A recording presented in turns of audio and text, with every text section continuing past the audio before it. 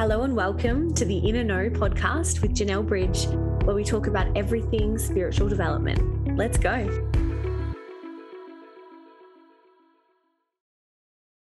Hello, my loves, and welcome back to my podcast. I hope you all had a wonderful Easter. It's always chaotic over here with kids, chocolate, chaos, all of it. What day even is it, right?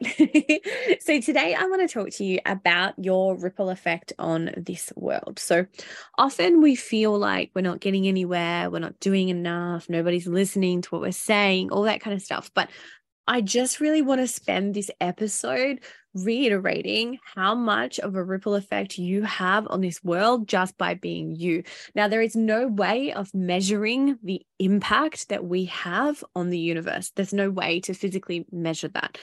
But we get snippets every now and then that show us how many people are truly inspired by the work that we do, by the way that we show up. Now, you don't have to be a coach, a motivational speaker, a psychic, a healer, anything like that to be having a ripple effect on this world.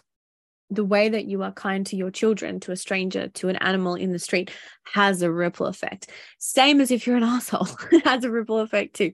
But I want to talk to you about the positive side. Let's hew away from the humanness that sometimes comes with being a bit of a bitch, and let's tap into the positive side. So when you are authentic, when you show up as exactly as you are, you give someone permission to do the same. When you say fuck that to an ideal that's been bestowed upon you, you give yourself and others permission to do the same. When you choose differently for yourself, you give permission for others to do the same. When your house is a mess and you still say, sure, come on in, you give permission for that person who's visiting you to have a messy home without feeling shame. I could go on about so many examples, but when we show up from a space of love, when we show up from a space of truth, authenticity, integrity, kindness, all of it, even fear, I feel like authenticity, fear can go under that category. When we show up and we are real and we are proud of who we are, that message, that medicine is impacting someone else. Now, the reason I want to speak about this today is that I received a message, and I haven't actually responded yet, so I will, from someone that I went to high school with. I don't really use Facebook anymore. Like, my parents will tag me on something, my husband will tag me on something every now and then, but I don't really use Facebook. When I post on Instagram, my posts go across to Facebook as well. And I had a message from someone I didn't even know that I was friends with on Facebook. And she said, hey, I love keeping up with your Facebook posts, and in particular, this post that you just posted, like, this is incredible. This has changed my perspective. Your posts always help me. They always have such an impact on my day. But this one in particular was amazing. Thank you. This is mental health changing stuff that you're posting. And I was like, holy shit, I didn't even know we were friends on Facebook. But also, she hadn't liked any of my posts. She has never liked any of my posts. So, often we will judge our impact on how many people are saying, wow, thank you, or how many people are liking our post, or how many people are sharing it, or how big our reach is, or how many clients we're converting, how much we have in the bank, all that kind of stuff, right? But essentially, we can never know the ripple effect that we are having on this world. We always greatly underestimate it. So that was so beautiful to have somebody say to me, hey, like, I always read your posts, they always really help me. I thought, fucking like them then, babes, share them. Help me spread my reach far and wide. And so, the validation that we look for sometimes isn't always forthcoming. And that, puts me on the subject of ask for what you want, So I'll say, hey, can you share them? If you like my posts, I know that they're helpful and I keep doing them. We need to ask sometimes, because for me, it's human nature to say, oh, they like what I said. Why didn't they physically like it?